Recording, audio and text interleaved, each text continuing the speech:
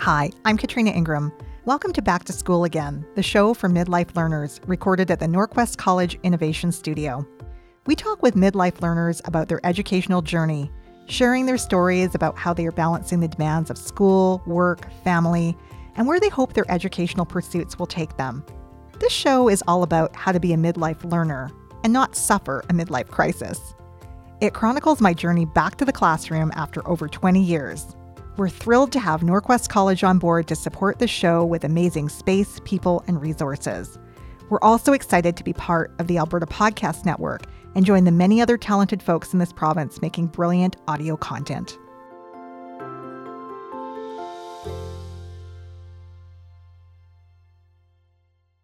So here we are at the beginning of my back to school journey, but in order to get to this place, I want to take you back to August 2016. I was working at an amazing community radio station. It was a special place, and I was so fortunate to call it home and to build a career there that allowed me to rise to a very senior management level in the organization. In fact, I was being groomed to be the next CEO. But a funny thing happened on the way to the corner office. I'd been so busy trying to achieve the next goal that I hadn't really stopped to ask myself if this is what I really wanted. Now that it was about to happen, I was forced to do some major soul searching. Was this really what I wanted to do next? I'd been here close to a decade, which for me was a super long time. I'd only planned to stay a couple of years, but I literally fell in love with the place and the people. I knew that stepping up meant a commitment, and not just a year or two. This place deserves someone who could make a 5-year commitment to lead the organization. And it was a shock to me and to everyone when I decided that wasn't me. In fact, not only was this not the right next step for me, but in order to really grow as a person, it was time to leave.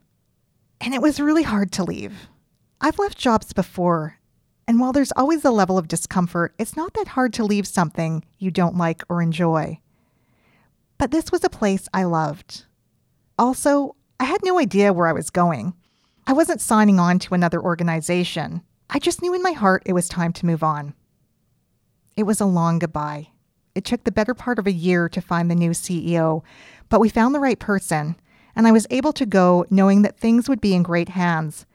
And while it was still tough, that made it easier to move on. But now I had to figure out what was next for me, and a big part of exploring that question was deciding to go back to school. I have an undergrad in business with a major in marketing, and for years I thought about doing a master's. I looked at MBA programs, but nothing felt quite right, so I started looking at other options. One that really spoke to me was the Master of Arts in Communications and Technology at the University of Alberta, otherwise known as the MACT program. It's a part-time program through extension, which I love because you can continue working while taking the program, and elements in the program, particularly how digital technology is impacting the ways we communicate and interact with each other, both personally and organizationally. It just felt very timely. We're living through this huge digital disruption. Working in media, it was personal. I saw so many colleagues and friends lose their jobs as traditional business media models became irrelevant. And at the same time, new forms of media, such as podcasting, were coming online and allowing more people than ever before to have a voice. It's been interesting and disturbing to watch the wave of disruption wash over other industries, and in order to help make sense of it all, I wanted to spend some time unpacking these issues in an academic setting. So that's what compelled me to sign up for this 2-year process. I have to admit, though, it's been a little scary going back to school at midlife. I'm well into my 40s, and while I have spent time in the classroom in the last few years, it's been as a teacher, not a student. So the idea of being in student mode, of the reading, the writing, being graded, it was all a little overwhelming. There was a sense of wondering, will I be able to keep up with everyone else, who I assumed were younger, smarter, better, more equipped to deal with the rigors of academia? It's so strange trying to explain it, but it was a real fear, and it hasn't completely gone away, even though I've made it through my first couple of courses. And that's what inspired me to take on this podcast. By talking to other midlife learners who are either on the journey or who've recently completed it, I'm hoping to find my tribe and also inspire those of you who are thinking about this journey for yourself. By sharing our stories, we can learn from each other, encourage each other, and help each other. So what's it like to go back to grad school when you haven't opened a textbook in quite a while? With me are some of my cohort from the Master of Arts in Communications and Technology program at the University of Alberta to share their experiences of what's formerly called Spring Institute, but I've been calling Academic Boot Camp. A grueling 3 weeks of coursework, group work, readings, essays, and presentations. If you make it out alive, you're apparently golden for the rest of the program, or so I've been told. I'm sitting at the epicenter of a very cool new place in downtown Edmonton, Norquest College's new Innovation Studio. It's a place where business, industry, and community partners are working alongside students and researchers. Together, they're exploring training opportunities to address industry skills gaps and other solutions to solve today's business challenges. Now, the Innovation Studio, it kind of feels like a really cool tech firm. Open spaces, bright colors, comfy furniture. There's an experimental classroom, a range of meeting rooms, and a very sweet recording studio, which is where I'm sitting right now, and where we'll be recording our first season of the Back to School Again podcast. I've worked in a lot of radio stations, and I have to say, this studio rivals something you might find in a professional radio station. If you're going to innovate, you need to experiment. And the new Innovation Studio, it's all about experimentation, teaching and learning, social innovation, research projects with the community. There's also partnerships with industry through their business development team and corporate training opportunities. There's a lot going on here at Norquest, and you can find out more at norquest.ca. Now back to our show.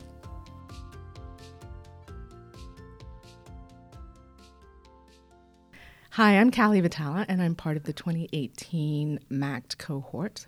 I took the course with Katrina and our fellow guest Jane, and the reason I decided to come back to school was because I was at that point in my career where I just felt like I needed new challenges, and this program looks at social media and technology and all the things that I find really interesting about being a communications professional, and so I took the jump.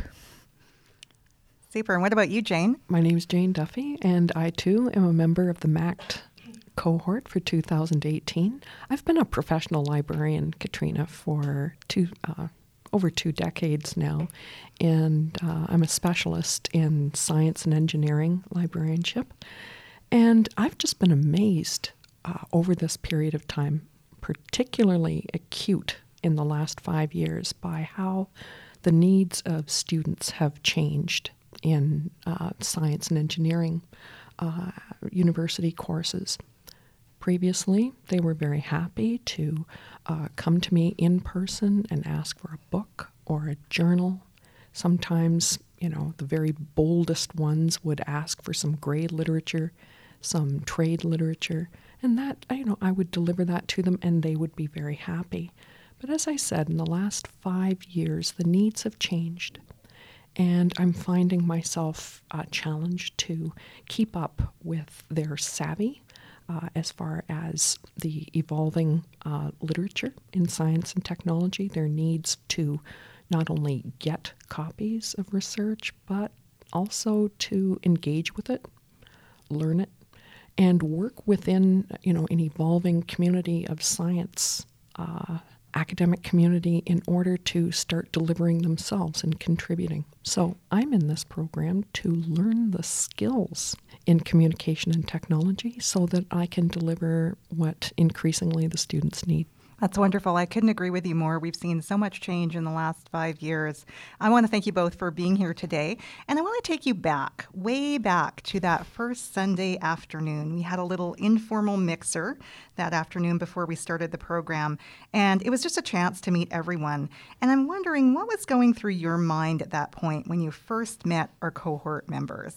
Well, when I walked in to that mixer, I was alone. I didn't know anyone. And I found my way to this table of people that were laughing and talking. And I thought, I can just blend in with them. They turned out to be the second year people, the 2017 cohort.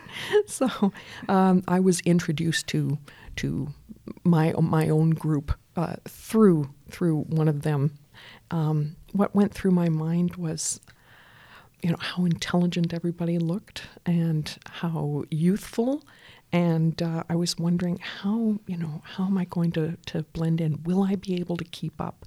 But I was encouraged by the positive energy and the willingness to sort of build a team. And so I was excited more than I was nervous by the Great. end. What about you, Kelly? As is kind of typical for me, when I first got to the Enterprise building, I had no idea where to go. And luckily ran into one of our fellow classmates, and both of us wandered around until we found, the correct room. And in between, we got to know each other and chat a little bit, which was great. And then when I got into the room, as Jane mentioned, people were laughing and talking, and it was just a really high energy group of people. You could tell that just by walking in, and everybody was really excited to be there.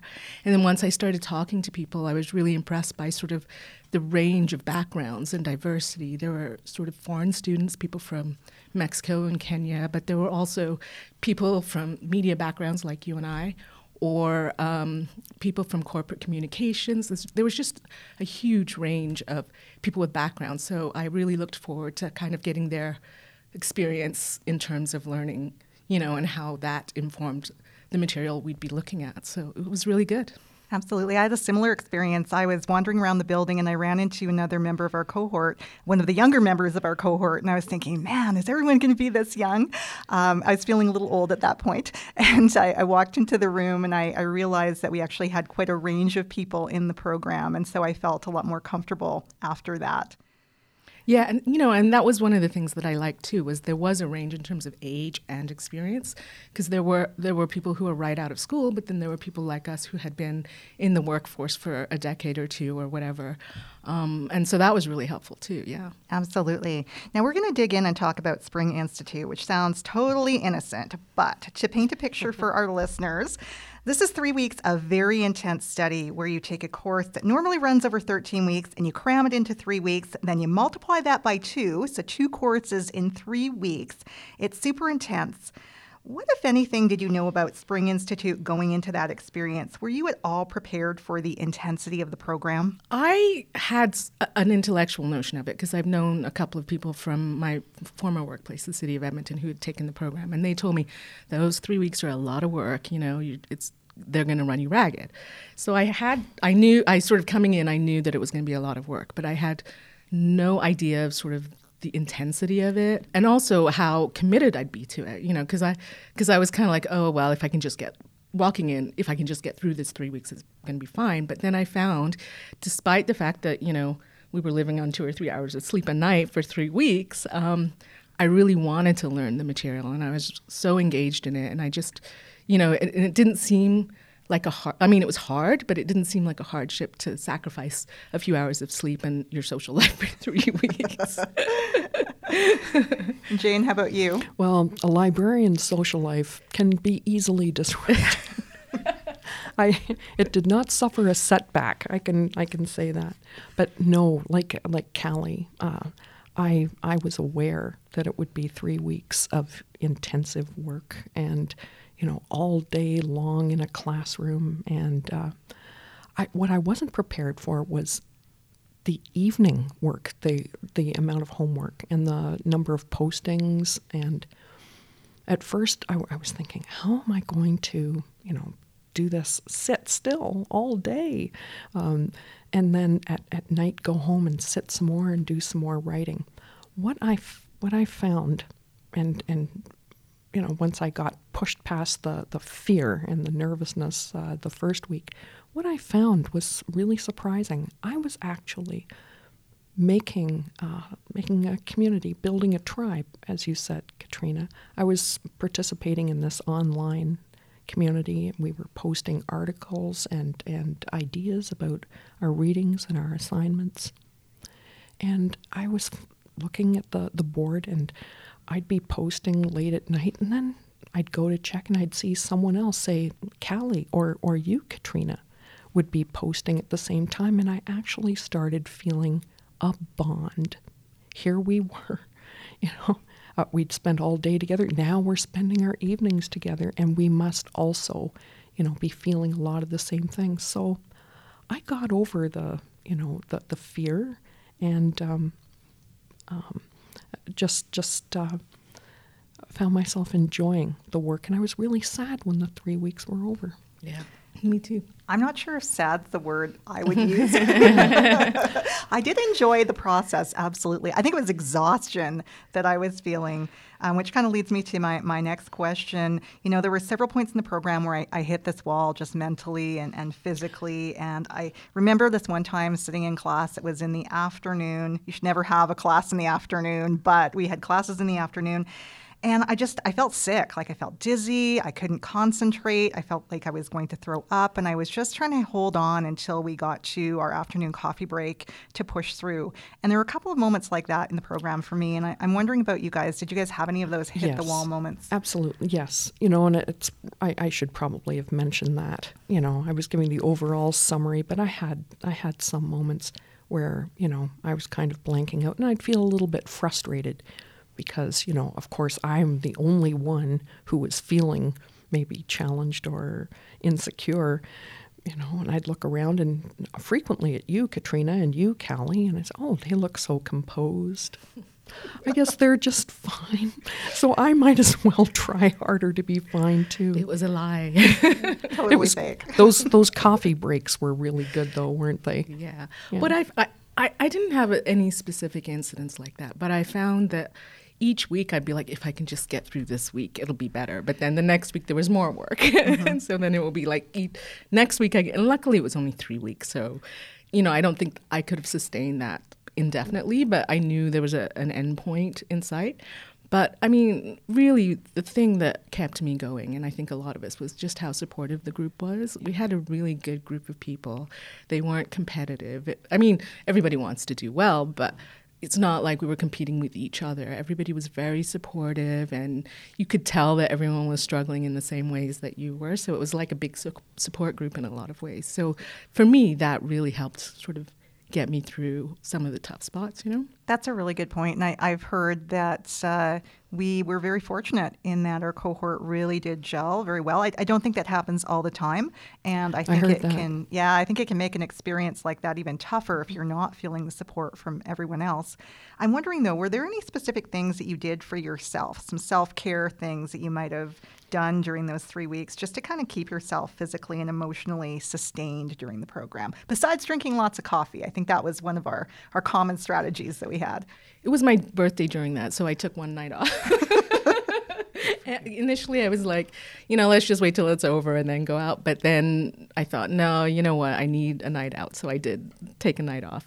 And then on the weekends, I didn't, like I would sleep in and try and catch up a little bit on the sleep. I thought because I needed it, like I couldn't function at that, by Friday. Like I was just like, oh my God. So yeah, I mean, in that sense. But then, you get up, you shower, get dressed, whatever, and then you're back at it. So, yeah. But I felt like sleeping in on Saturdays and Sundays was a major indulgence. Yeah. I did the same thing too. Yeah. I'm a baby boomer. Just going to say I'm a little bit older than my two colleagues here. I think we're Gen Xers. I'm a baby boomer. So I wasn't able to do the going on 2 or 3 hours of sleep. I couldn't do that. How I managed was after the class was finished, I would get on my bus and go home. I would walk my little dog. I'd feed my cats. I would try and have a good dinner. Try something nourishing and drink my green juice. And then, I'm also a religious person. I would say my prayers and I would go to bed. And I was going to bed at like 7 or 8 at night. So when I say, building community in the middle of the night, I meant it. Mm-hmm. I would wake up at 2:30 or 3 and just start to do my posts, and I'd see these people also working through the night. It was really, really neat. So I had to do that little bit of extra self-care and try for the minimum of 6 hours a night just to function well. Right.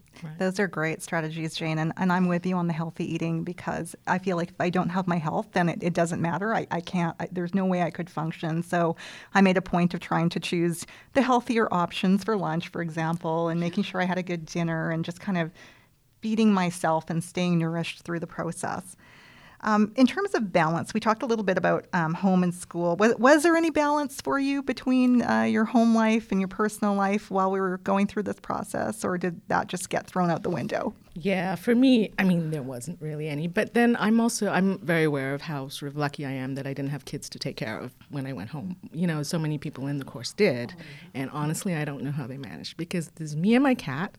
And, you know, I was like, if I could pay her a little, it sounds like such a cliche, right? But yeah, if I could pay her a little bit of attention, that was as much as I could manage at that point. So yeah, there was really no balance. And I did have to let my social sort of life go complete. But again, I knew it was only 3 weeks, so it was doable.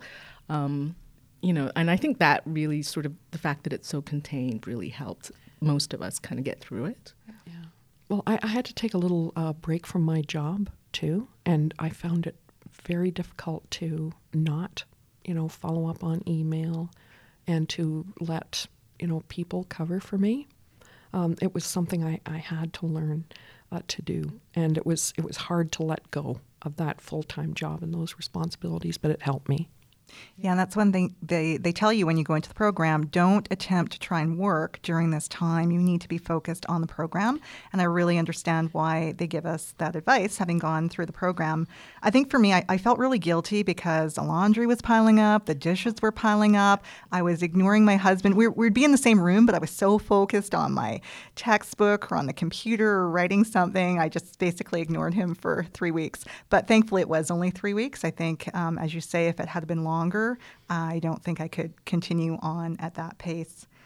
But I think they're aware of that when they structure it, right? They know it's 3 weeks and it's super intense. Yeah. You know, because I think if it had been longer, they would have changed the structure of the course.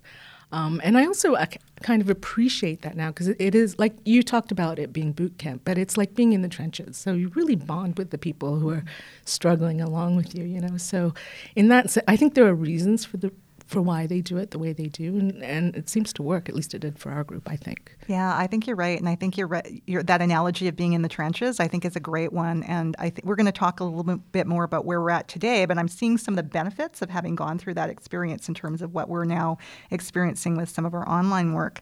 I think it's fair to say that the three of us have been in the workforce for quite a long time, and we haven't been in a formal post-secondary program for a good number of years. So I had a lot of anxiety about going back to school as someone who's a little bit older. What about you guys? Were there any moments of self-doubt or concerns, or was that just not an issue for you? It was an issue for me. I work in a university, and you know, my role is to help students and to instruct and to teach and be the expert. And walking into a cohort, you know, where I was the oldest. I am the oldest, I believe, in the cohort, where, you know, so many are so much younger and just have an awareness and expertise with technology and communication. Great. And it's really that feeling of anxiety, of being a little bit older, going back to the classroom after not having been in their classroom for quite a while. Here's what I want to say. I really struggled. I did have to ask for help with some of the apps that we were supposed to use. I was very embarrassed to have to ask people so much younger than me to do some very simple things, and they were so gracious and so nice, and, you know, I didn't make me feel embarrassed or, you know, unskilled at all, and it was a real delight, and it helped cut down on the anxiety I felt the more I engaged with people in that way. So, yeah, I mean, I had a ton of anxiety in terms of the material, again, because it had been so long since I'd read anything longer than 500 words. I mean, my background is journalism, and that's kind of what you do. And then the rest of my spare time these days is spent on Twitter. So anything over 140 characters, and my concentration kind of wanders. And I'm still struggling with that, actually. Like, you know, but it's been really good for me to discipline myself to, again, sit down and read academic texts and things that have a bit more meat than just sort of, you know, your pyramid or your fluffy stuff that you find online or whatever. But yeah, I'm pretty sure I used to be smarter. Well, I think it doesn't help when your first reading is Aristotle. Yes. So there's that as well. Oh my goodness. Yeah, that was just a little overwhelming. And I was at that point wondering, I don't know if I can do this. Yeah. So I'm really glad that I was able to push through, though, because I think there's been a lot of benefits as well from this process. We've been talking a little bit about the negatives, but we'll get into some of the positives. But first, Jane, I want to dig into how things have changed since you first started working as a librarian. And I know that you mentioned that's one of the reasons you decided to take the MACT program. So tell me a bit more about that. Well, scholarly communication, when I started as a university librarian, was very sedate, at a very slow pace. Material would be written, experiments conducted, papers written, and they would go through a 6 to 8 month peer review process, and then a 4-month publication process, and then publish in a journal, and then the library would order the journal, and it would go on the shelf. And the role of the librarian was to help the students access that material. For science students, access the material, find that, and read it. Now, just the explosion in science and technology, like STEM, experimentation, day-to-day work, they work as a community. No one writes papers by themselves in isolation anymore. Experiments are conducted. They are almost immediately tested in real time.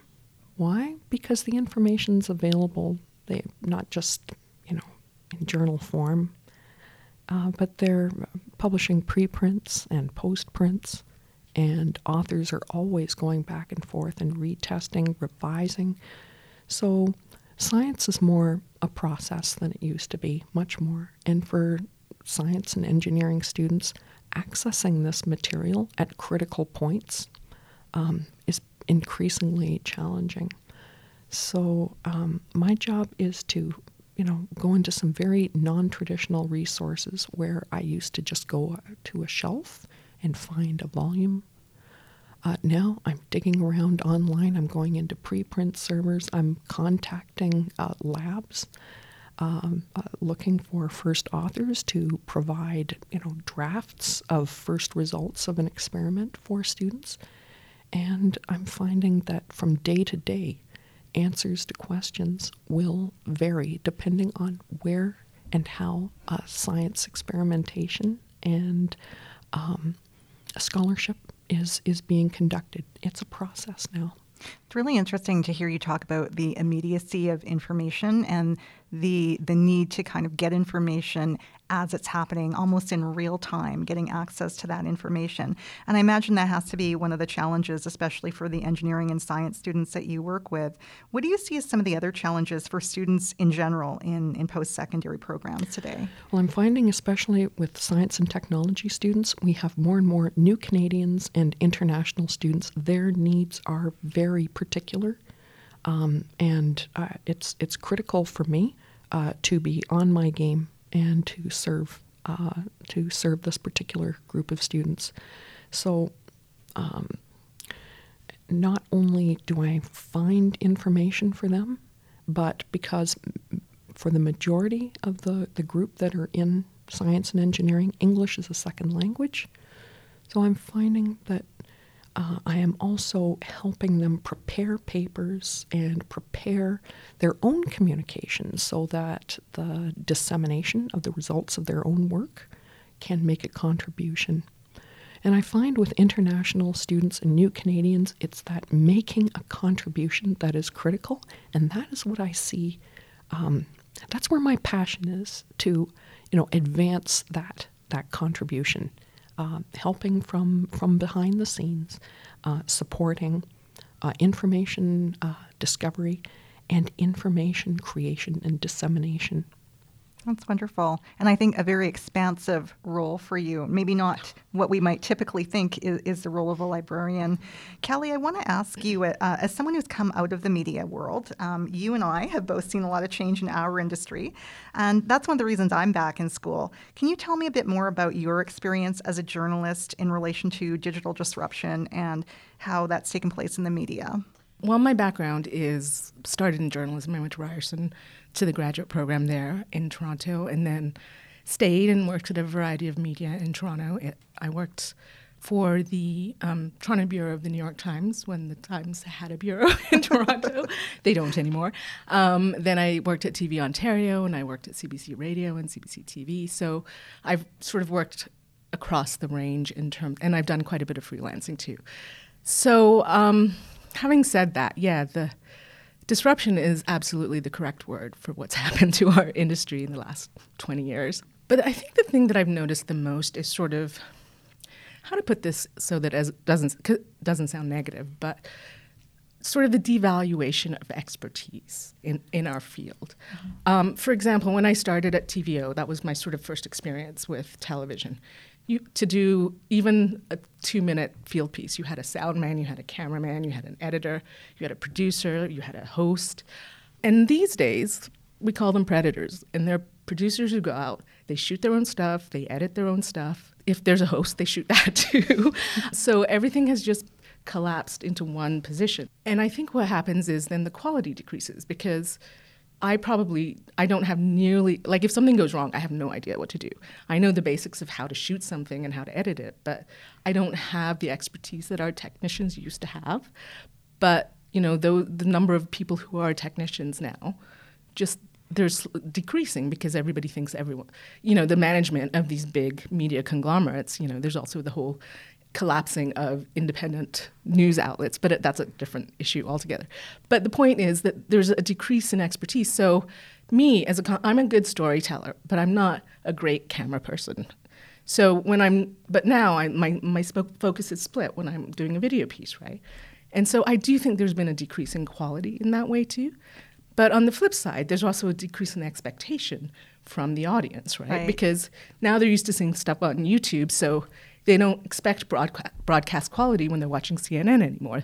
They're happy to watch some guy sitting in some room with Skype. Yeah. As you're talking, I'm thinking it's like one big selfie. You're the host and you're videoing it and you're just doing this thing. And we're okay with that in our society. Well, we don't. Yeah, exactly. I mean, I think because it comes down to audience expectation, right?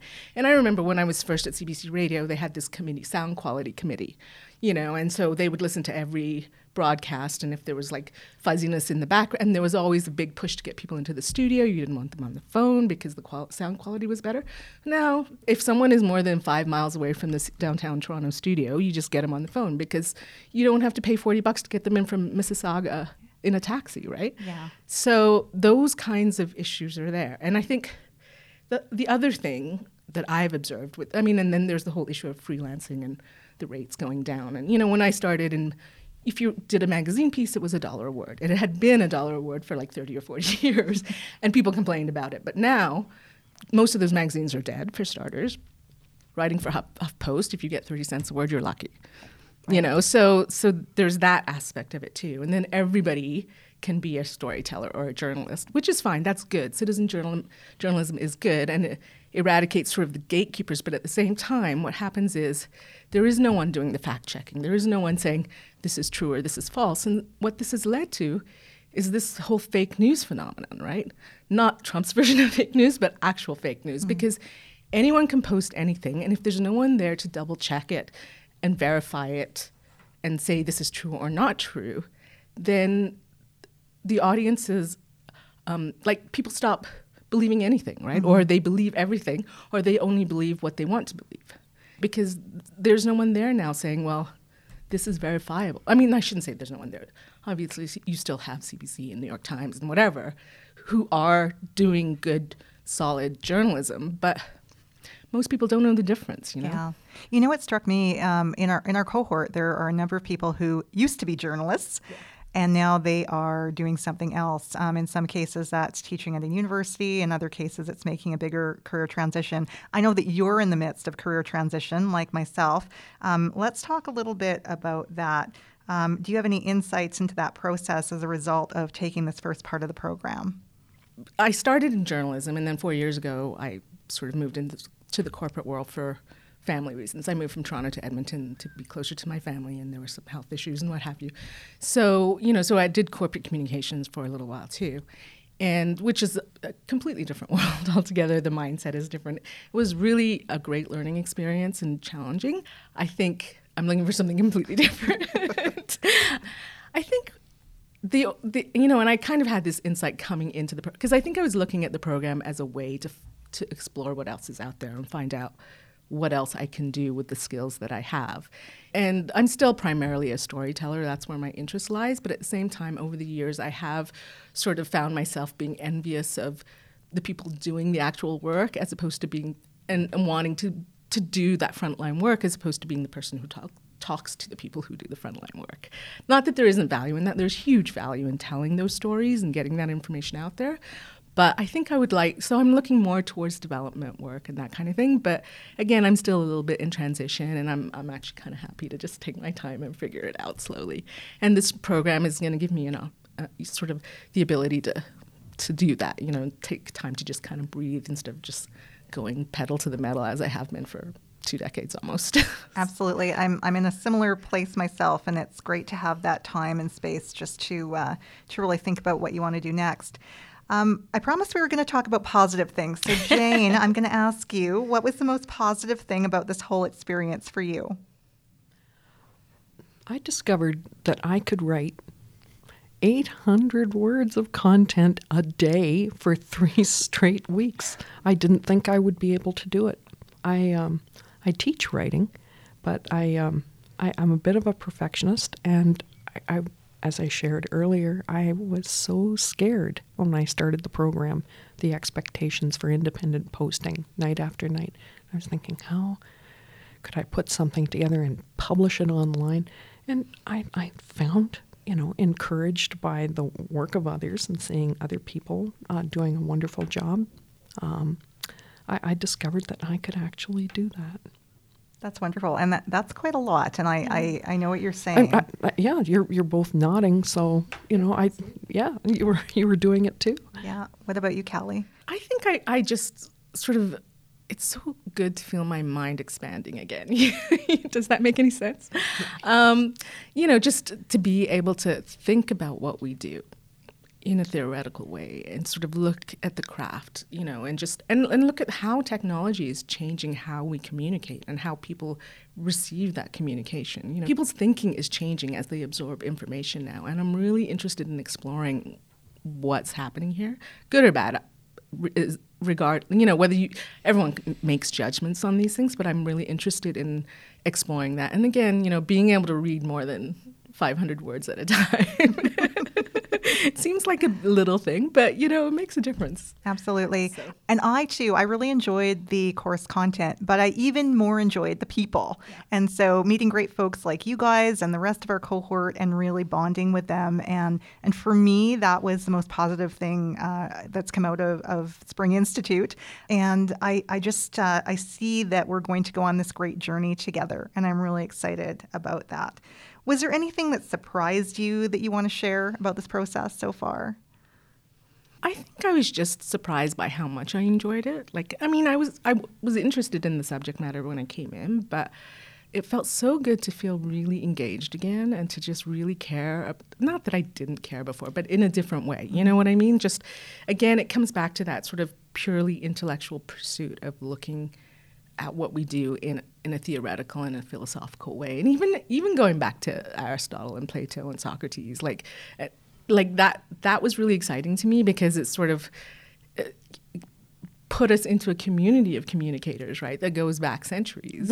So I don't know. I was really surprised by how engaging I found the information and the material that we studied, especially the social media stuff. That stuff is fascinating.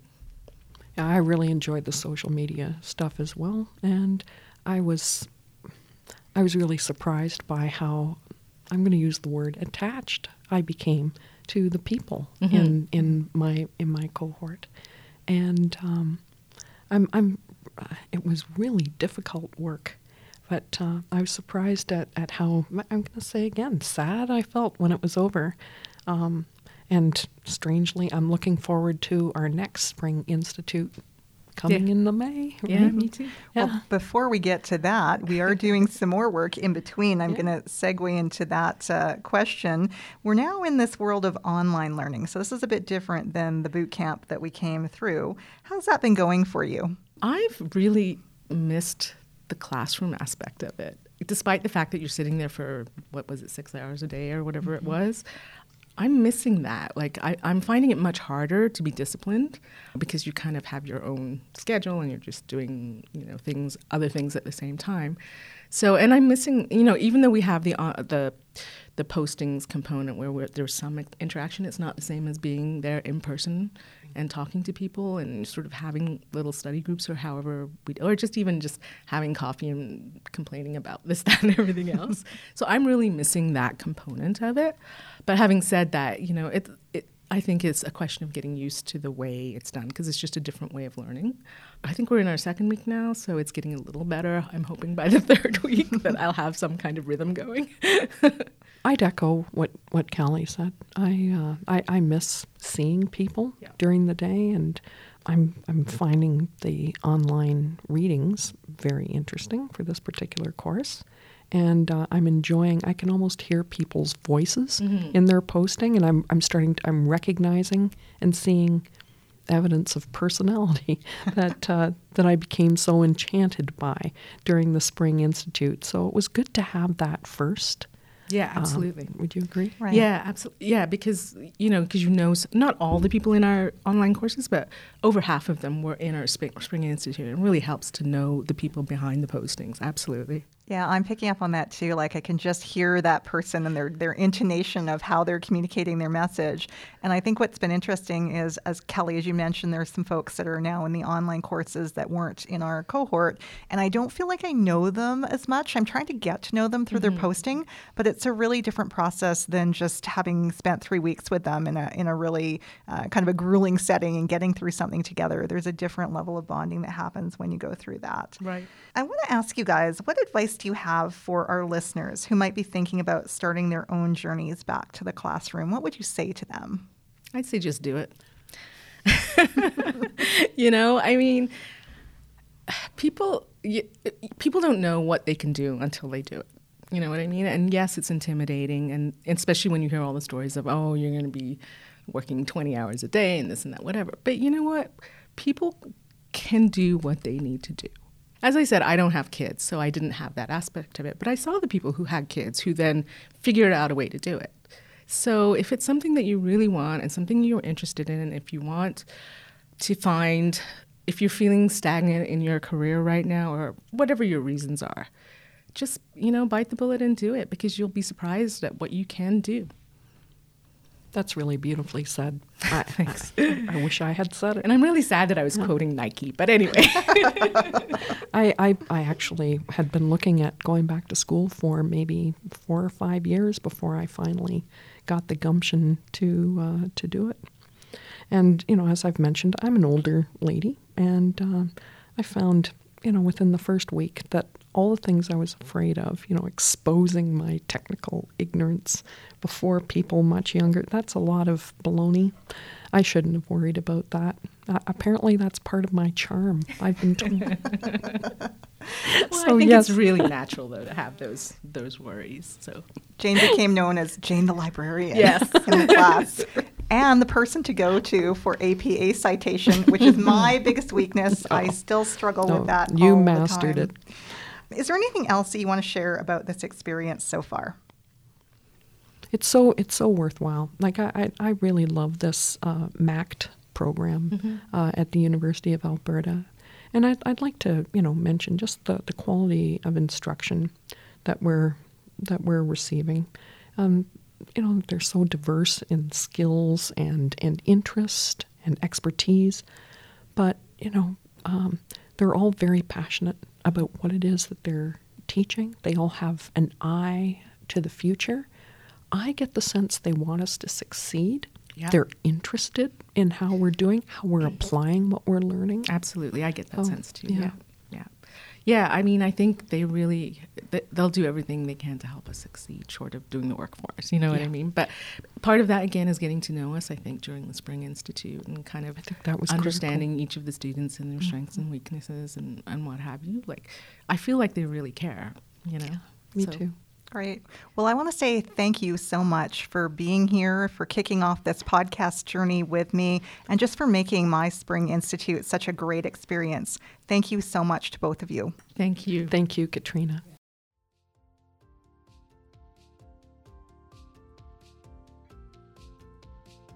That's our show today. I hope you enjoyed it. If you like the show, please give us a rating. It helps other people connect to us. You can reach me at backtoschoolagain.ca or at schoolagainpod on all the usual social channels. I'd love to hear your story. Back to School Again was recorded at the Norquest College Innovation Studio, located on Treaty 6 territory, the traditional homeland of First Nations and Métis peoples. A huge thanks to our sponsor, Norquest College, for supporting the show, and to our talented technical producer, Corey Stroder. Back to School Again is proud to be affiliated with the Alberta Podcast Network. Find out more at albertapodcastnetwork.com. See you next time.